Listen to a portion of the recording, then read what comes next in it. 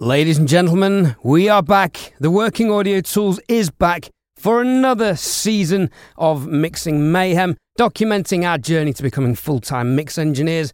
I'm Ed Thorne, and this is my affable co-host, Paul Third.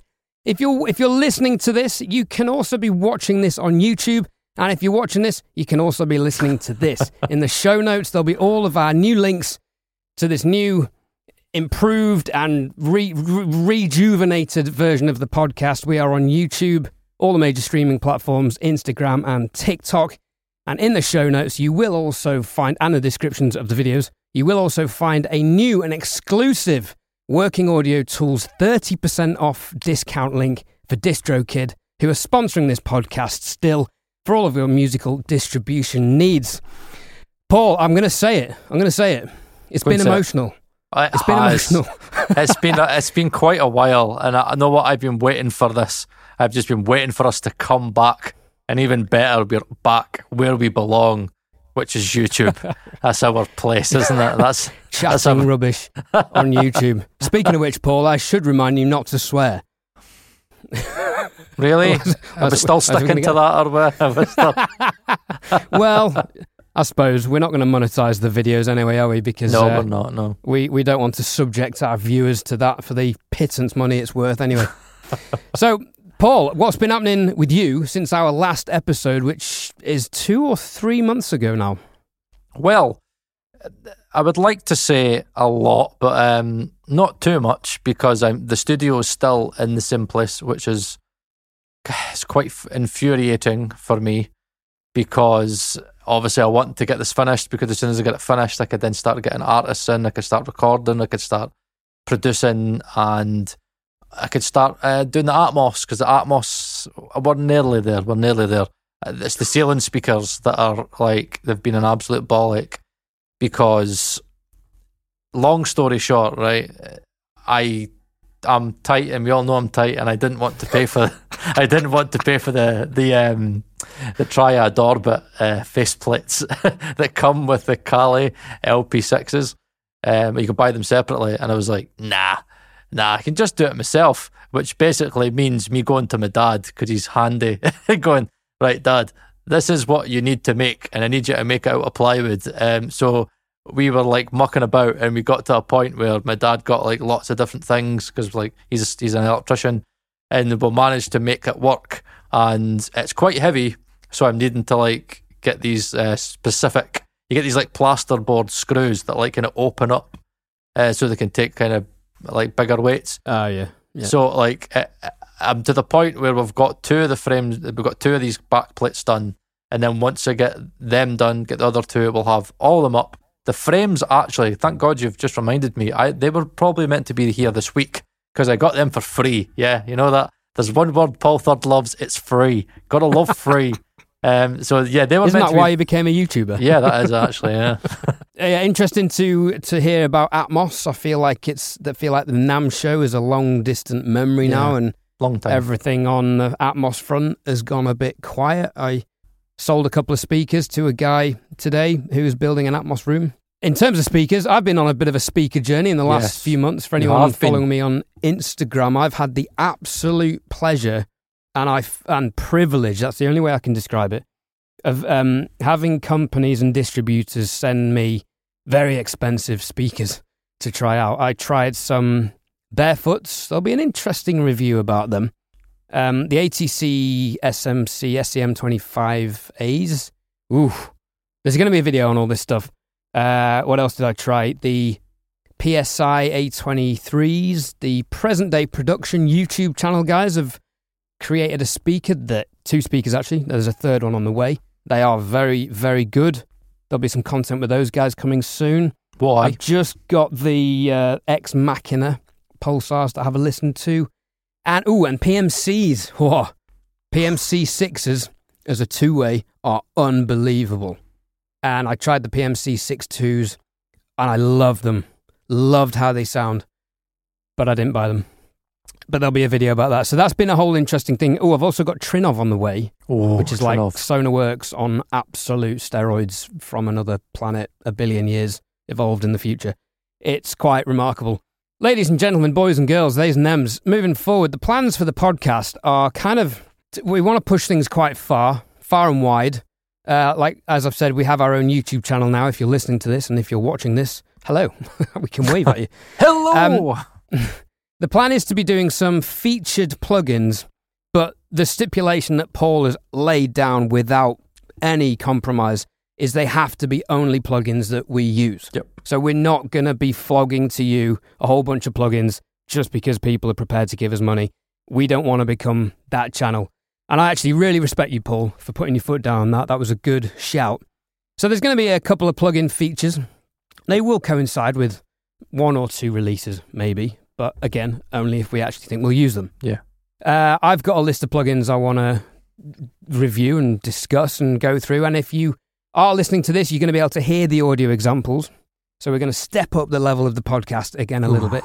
And if you watch it on YouTube, you're going to be able to see these in action as well, because we're going to be doing screencasts and screen grabs as if it was our own channels. However, yes, it's on a new channel, the Working Audio Tools podcast, or at Working Audio Tools on YouTube. We're also going to be continuing with some guests, and we have a remarkable guest. I'm quite impressed, Paul, that you pulled this off. See, thank you. Do you want to tell? I guess we should tell people to reel them in for episode 2. Paul, who do we have as our first interviewee back with the new season of Working Audio Tools?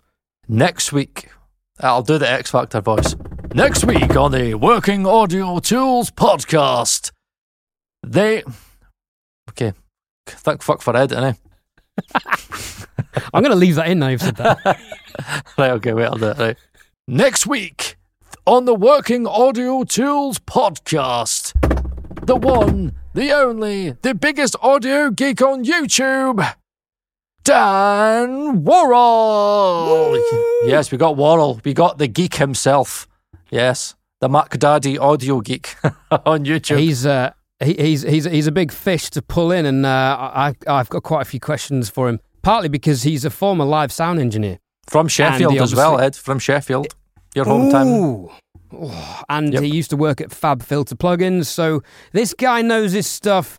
We're going to pick his brains and sound amateur next to him, but it's going to be a lot of fun and should be very insightful for everyone. Now, if you think we're stopping there in terms of caliber of guests, no, think again.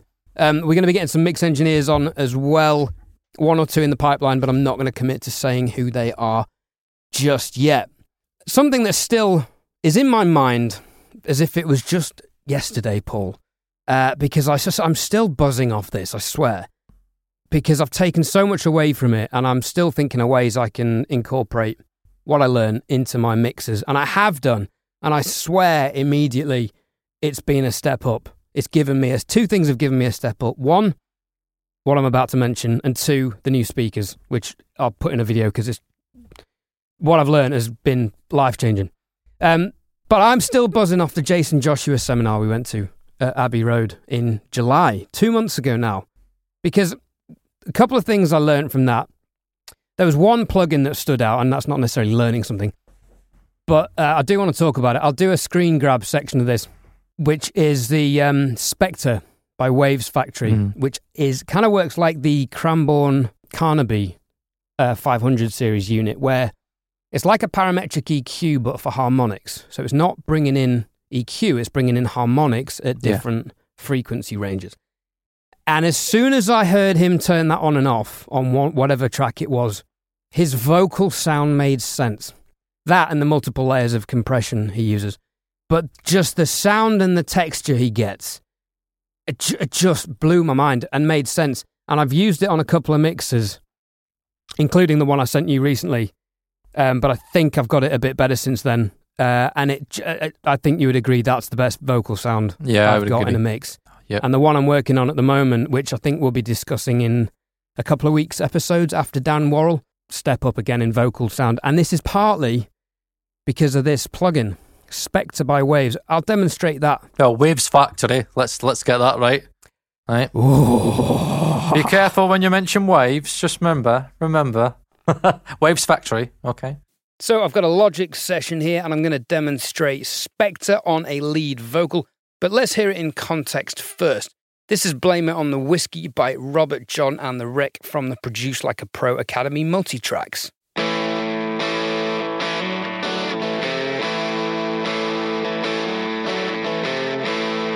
it on the whiskey, blame it on a bad week, blame it on the only thing you've ever seen.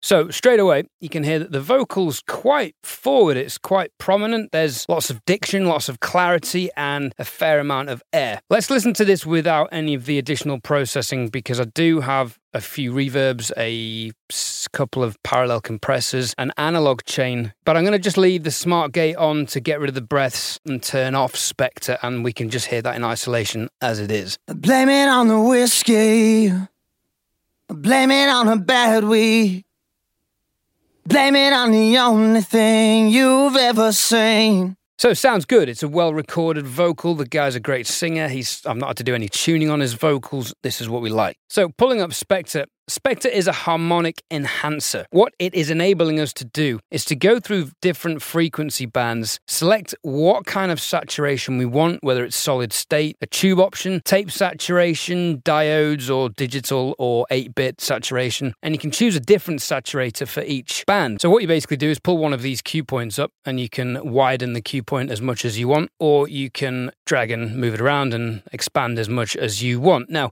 I find this to be most useful at about 1 to 2 decibels of enhancement. More than that, and I feel it's a bit over the top. But with it, it just adds some nice sparkle. So hearing it with. So let's hear it with that again, and I'll bring it in so you can hear what it's doing. Blame it on the whiskey, blame it on a bad week, blame it on the only thing you've ever seen. Run and tell your mother, blame it on your brother, blame it on the only thing you've ever heard. So it's kind of subtle, and I think Jason uses it to quite an extreme, but it just elevates the vocal. Post-compression really gives them some presence in a mix.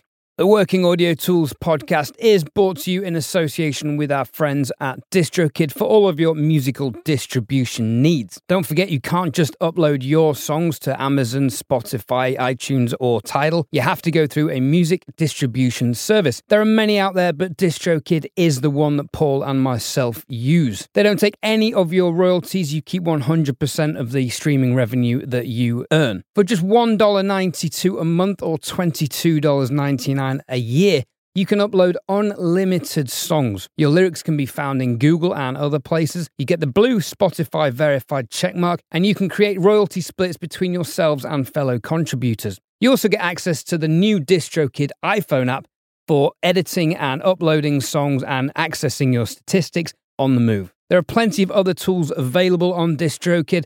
We'll go through those in another section. That's all I have notes about. It was a short episode, ladies and gentlemen. Okay, let me flip it round to you so you can actually say something. Right, okay. Do you remember the episode when you hadn't said anything for about an hour? Okay, I said, that was the Joe Carroll one, wasn't it? I can't remember. It was, because you were on about drumming, and I was like, for fuck's sake. Boring. Well, we could talk about guitar pedals, but I get enough of that on gigs, so I'd rather not. So Paul, what have you been working on, or how's your mixing progressed in the last couple of months since we last did an episode?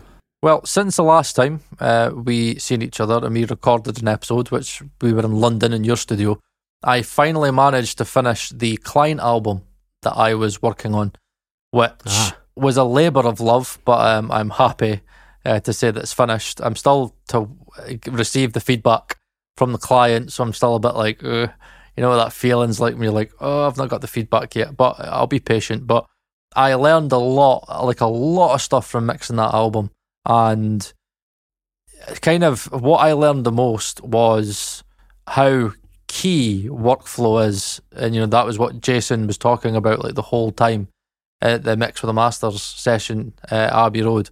And it was me sitting back thinking, right, how could I get the sim that I'm after, but do it kind of more consistent and have a template like Jason So throughout the whole process, I was playing about with certain things, and I ended up at the very end, like the last 2 or 3 mixes, with a template that I'm now really happy with.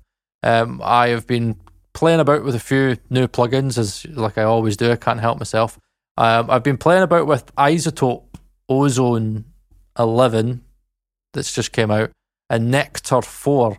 Nectar 4 has I've never really liked it before, but I kind of found that it works kind of quite good now with the new update, because it's got this basically it's like Waves, the vocal rider. It's got that in it, which I prefer it, and the recommendations are a little bit better, and it works well with the ceilings of sound. Like I'm still EQing to noise and stuff like that. So I'm still doing a lot of the stuff I was doing before, but I'm just trying to simplify it. I'm trying to do less EQ moves and just less moves overall. Just trying to get to the end result, but as quickly as physically possible. Like I've got to the stage where I realise that when you give yourself so many different kind of chains and so many different options, it's very easy to lose your way. Where if I kind of just have a setup where I go, right, I do that, and I can do the easy stuff. So I've got my compression template, I've got the way I like to EQ kind of roughly, I've got many things kind of set in stone. So I get to a point where I can do my premix, rattle that out, everything's level, everything's like suppressed, all the resonances are sorted out, everything's deharshed, go into the mixing session, go through the template, I know the way it works, like the way Jason does, how he just knows how everything works. If I need to tweak things, I could tweak things slightly, and then I could focus the rest of the mix on the feel. So I focus on the automation, I focus on the effects, and it's been kind of me trying to figure out how I get that balance of depth and width, because I think I was mixing quite wide, but I wasn't happy with my mono compatibility. So I've been working on that and trying to see ways that I can get the width without abusing stage 1 as much, because I remember the Misty Gonzalez record, and you were like, I love that kind of width.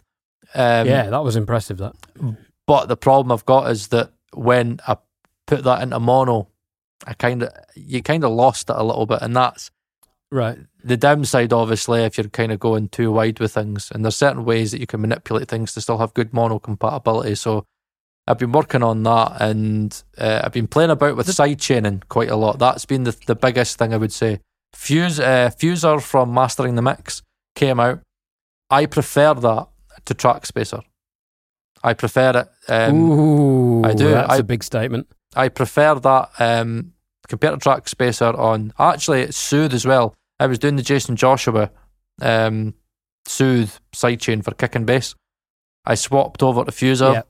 I prefer Fuser, and I prefer it on guitar and snare. So every time the snare hits the guitar, bus will duck. But on I never thought of that. That's a good idea. Yeah, and then with the vocal, what I do is I'm actually using both. I'm using Track Spacer and Fuser.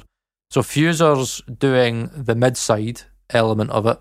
So what I like about Fuser is that I'll listen to the stereo signal, and it'll analyse the frequency clashing for mid and side, and then whatever kind of takes priority or whatever will work better, it'll take whatever it needs to take out of the mid or the side channel, and then again you can manipulate it, you can choose which one you take. But what I like about Track Spacer is that if I feel that I'm still not getting enough of a pocket, like the instrument bus isn't kind of creating as much of a space around the vocal, then I can just go to Track Spacer and just do a little bit. So I've kind of got the mid-side frequency clashing sorted, but I've still got the stereo side of it sorted, where if I still feel the vocal needs a bit more of a pocket, I can do it. So I'm using both for vocals, but Track Spacer's doing way, way less. And it's just whether I feel that Fuser isn't giving me enough for me to get the vocal to poke through. Fuser it's the new plugin from Mastering the Mix. Yep. For those of you who don't know, Tom Frampton, who runs that, I think he's on his own doing that company. That's crazy. He's got some remarkable plugins.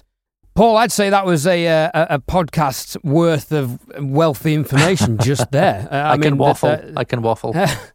No, but I mean, just using Fuser and Track Spacer to different advantages. And interesting that you prefer Fuser over Soothe. I haven't tried it on kick and bass yet. What I have tried it on is separating bass and guitars, and then guitars and organs on the track we're going to do in a couple of weeks. And I didn't quite go into as much detail as Mid-Side with it, but it's interesting. It does something. I couldn't quite put my fingers on what it was, but all of a sudden it was like, ooh, space and separation. So I felt like it was cheating there.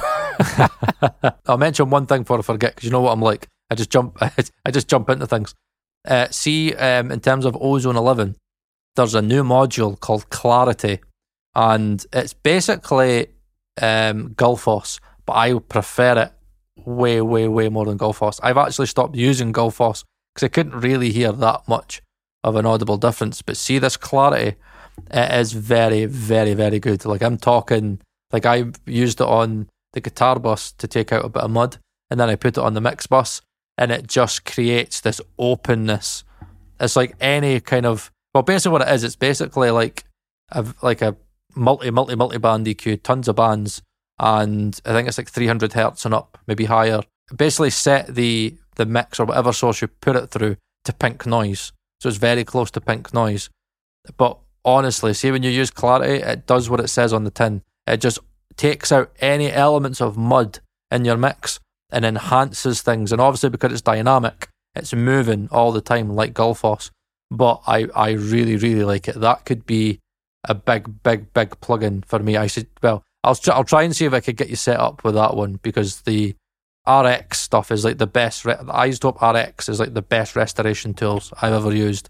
See if I can maybe use it at the end of the two bus, because I was speaking to Emra during the week, and he said he uses the mastering assistant only to kind of show him what it recommends, and then he'll maybe go to the mix if he feels like there's anything that he needs to tweak. So that's kind of something that I'm going to try as well. But yeah, Clarity from Ozone 11, mwah, beautiful, really, really, really good on the mix bus. At what point do we feel like all of these AI? This isn't AI. Wrong. Now the reason it's not AI is because it's set to fixed parameters. So again, its target is basically pink noise. So it's, imagine having like a multi-band EQ with a ton of bands, and its main focus is just to get each band to the point where it's hitting whatever like pink noise should be. So it's not really AI, it's just a very, very, very clever multi-band. I wouldn't say it's clever. Okay. It's just a multi-band EQ that does a very, very, very good job. But at what point are these, so we say, automatic mixing plugins taken away from the skill of separating stuff? I don't know. I'm going to quote you because in a previous episode, you did say that why not just use technology to work smarter, not harder, which was a fair point. Yep. That was a short conversation. I know, I was very sick because you caught us off guard there. Right, okay. In terms of that conversation, you always have to bring it back to who's using it, okay? Like any form of technology, it's only utilised best when it's in the hands of somebody who understands how to use it to its full potential. So yes, AI is getting into a place where it can do a lot for you, but at the end of the day, I use these tools to do what I kind of see as the boring stuff. You know what I mean? Just kind of doing the stuff that I would do anyway, but doing it quicker. But there isn't any plugins that could do a Paul third. Like, there isn't any plugins that could get the depth that I hear and get the vision. You know what I mean? To me, there's never going to be an AI plugin that's going to get the vision of an engineer. Like, I always hear the sound of the record when I start to mix it, and I kind of always got this vision of where I'm going to. You could probably get plugins in the future that will be able to do entire mixes, but again, there's always got to be some form of fixed parameter involved. And humans, in our nature, we are subjective beasts, and what we like today is probably going to be something that we dislike tomorrow. The amount of times that like me and you have done mixes and we've done, yes, this is the best mix I've done in my career, I love it, and then like the next week you're like, fucking hate that mix. Fucking hell. Hate it. Can't even listen to it anymore. Every time. Yep.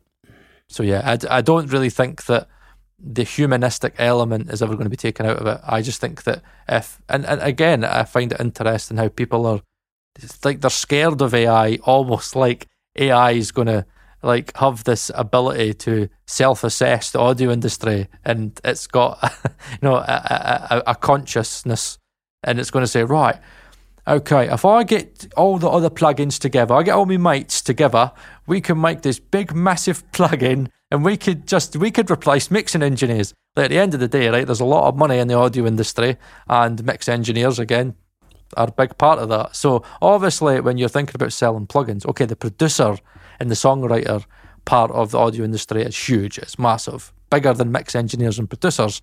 But at the end of the day, the humanistic element is the thing that I think people pay for. People say it all the time, you pay for people's tastes at the end of the day.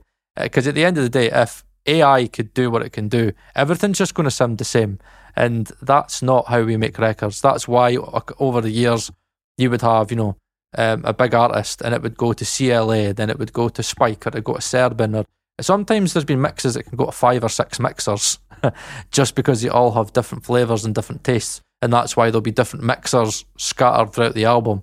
So again, as long as the humans remain in control of it, I can't see it going anywhere, unless there's a very clever plugin developer who sees the dollar signs and is just like, know what, to scrap all the mixing engineers and all the producers, I'll just make a plugin and I'll capitalise from all the songwriters and all the guys making beats and stuff like that that don't want to be mix engineers.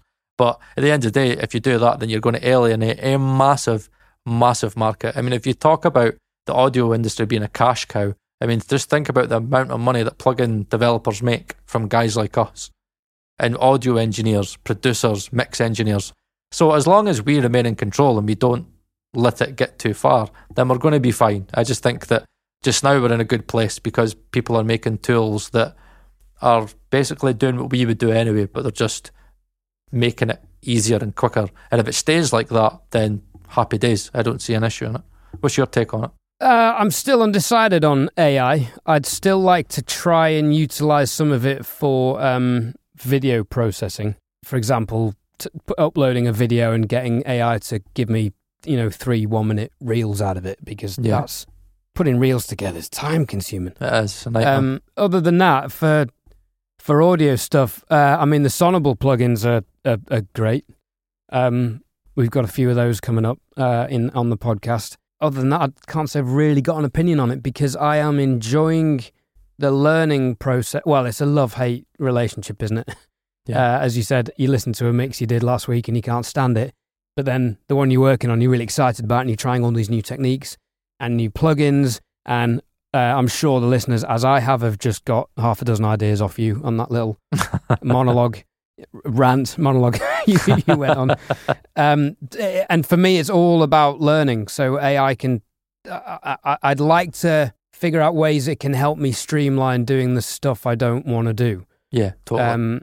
I enjoy learning. I think learning is, someone said it was the fountain of youth. I know who said that. It was Dom Famularo, who is an incredible and extraordinary drum educator in the States. And he said, learning is the fountain of youth. I'm always learning, so I never feel old. And those words resonated with me, and they didn't really make sense until probably about 10 years later. Whereas now they do. And I love constantly learning stuff, and I'm quite proud that I've amassed quite a lot of different skills in different areas. There's definitely a balance between, again, always being in control. As long as you're in control of your tools, then you'll be fine. That's something that I've got a video coming out this week, and it's basically a video talking about if I was able to go get a quantum leap watch, like the wee watch and quantum leap back into 9 years ago, and speak to myself coming straight out of uni and kind of be like, right, Paul, these are the things that if you do this, your life's going to be way, way, way easier. And a lot of what I've learned is just taking the time to learn the craft, because if you learn the craft, things will get easier. But if you spend your time buying lots of signature plugins and thinking that plugins are going to make you a better mixer, it's never going to happen. You've got to always be in control. You've always got to be, and as a mixer, I always see it it's like being a pilot a little bit. It's like, I remember I was speaking to somebody who I knew was a pilot, and they were like, Polly went, see, to be a pilot, you've got to know absolutely everything about how to fly a plane. But he went, see, really, and a lot of the times, a lot of it's automated, Paul. You know what I mean? A lot of the times you just watch us sitting back, just the odd little move. But if things were to go wrong, we know how to manually drive that, fly that plane. And that's kind of where I see mixing, where, yeah, there's lots of kind of tools now that can kind of do a lot of these things for you, but if something goes wrong, then you know how to manually fix it. Again, you can manually fly the plane. So again, it's always about being in control. That's the main thing. As a mixer, you should always be in control of the mix. Yeah, that's much like how I felt about live sound. It was, yeah, most things are fine, but it's when things do hit the fan. How quick you are at problem solving was what distinguished you from, less experienced people. Yeah. Now, you mentioned something earlier regarding mono compatibility, and I thought about this week because on my speaker journey, I've been compiling a list of mix reference tracks, which I think is searchable on Spotify. It's Ed Thorne mix reference tracks. You can hear what I've been studying these speakers with. And I tested the mono compatibility on some of the tracks, say from the 90s, early 2000s, and they didn't work well. They collapsed in mono. Because a lot of them are LCR. Like a lot of CLA mixes are LCR, and that's the thing. If you've got like heavy rock stuff and your whole thing is like guitars hard panned left and right, then you're always going to struggle a bit in mono. Like you're always going to lose. Marcel, our in-house mastering engineer, I was speaking to him about it, and he was like, Paul, I went, genre specific a lot of times. Like a lot of heavy rock stuff are just things that are heavy guitar based. LCR, a lot of guys do LCR, and I mean, Paul, you're going to always lose width in the guitars. It's just part and parcel of kind of having that LCR approach. Yeah, Marcel, bless him, pulled me up on mono compatibility on one mix we did. Yeah, I remember that. In the previous iteration of the podcast. And I found it a bit frustrating, to be honest, because I was like, no one's listening in mono, so why does it matter? But I guess there are reasons for it, pros and cons. Maybe that could be a question for Dan. This next one week. here, come on, think about it. Yeah, but flip your phone. But for those not watching YouTube, Paul's showing me his rather compensatory sized mobile phone. What's compensated about that? It's massive. It's because I watch YouTube on it. That's why. Right. But my argument is turn it sideways and they're stereo, or put headphones in and then it's stereo. Yeah, but I can't do that. But have you noticed that most phones now, again, you won't see this if you listen to the podcast, but most phones nowadays don't have the quarter jack or whatever. They don't have the jack for headphones anymore. So it's like they're gearing up for everything to be Bluetooth now. But I do notice that a lot of people do listen on their phones because we live in a very phone-driven society. Like, who do you know that doesn't have a phone and isn't glued to their phone and isn't on Instagram, isn't on TikTok, isn't on Facebook, isn't on YouTube? True. You know but I'll be honest, Paul. There is always that dickhead at the back of a bus with his phone on loud, without his headphones, or her, or them, or they had their headphones on. And those are the kind of people who I couldn't give a fuck what their opinion was about music. They can listen in mono, fuck them. There we go. The swearing went out the window. Sorry, YouTube. Quality. Sorry, kids. On that blonde bombshell, was there anything else you wanted to talk about? Blonde? Who's blonde in here, Ed? There's no blonde people in here. Fucking blonde next to you, you strawberry ginger.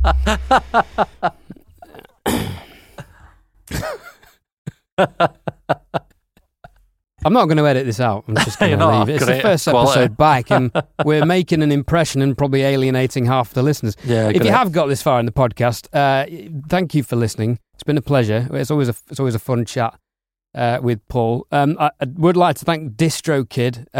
Get 30% off your first year subscription, I believe, in the link below. You'll no doubt hear some adverts from those guys, but again, like the plugins, Paul and I do genuinely use DistroKid for distributing our music, so we're not selling you something we're not using, which we are going to be adamant on throughout this process. Do follow us on Instagram and TikTok. I don't understand how TikTok works, but Paul has designated me TikTok manager, which is a terrible idea. However, I do understand how Instagram works, and I quite like it, so feel free to get in touch and ask us questions. We have a big guest coming. Now, what you could do is let us know who you'd like us to get on the podcast. I mean, obviously, like Chris Lord-Alge, I'd be optimistic to get him on. But I met him at NAMM. Did we? I think we discussed that, didn't we? Yeah, that was quite funny. In a previous episode. That was a disaster. You got brick walled. Oh. Moving swiftly on. Paul, I feel like that's a solid episode. That sums up our welcome back. Keep an eye out for us, Paul. I'm going to put you on the spot again. I think you should round out the podcast. You used to love this. I hate that. Right, okay. So, next week, obviously, we've got Dan Worrell on. Now, it's not going to be what you think it is. It's not going to be like all just talking about YouTube and all about like heavy geeky stuff. If it goes geeky, it goes geeky.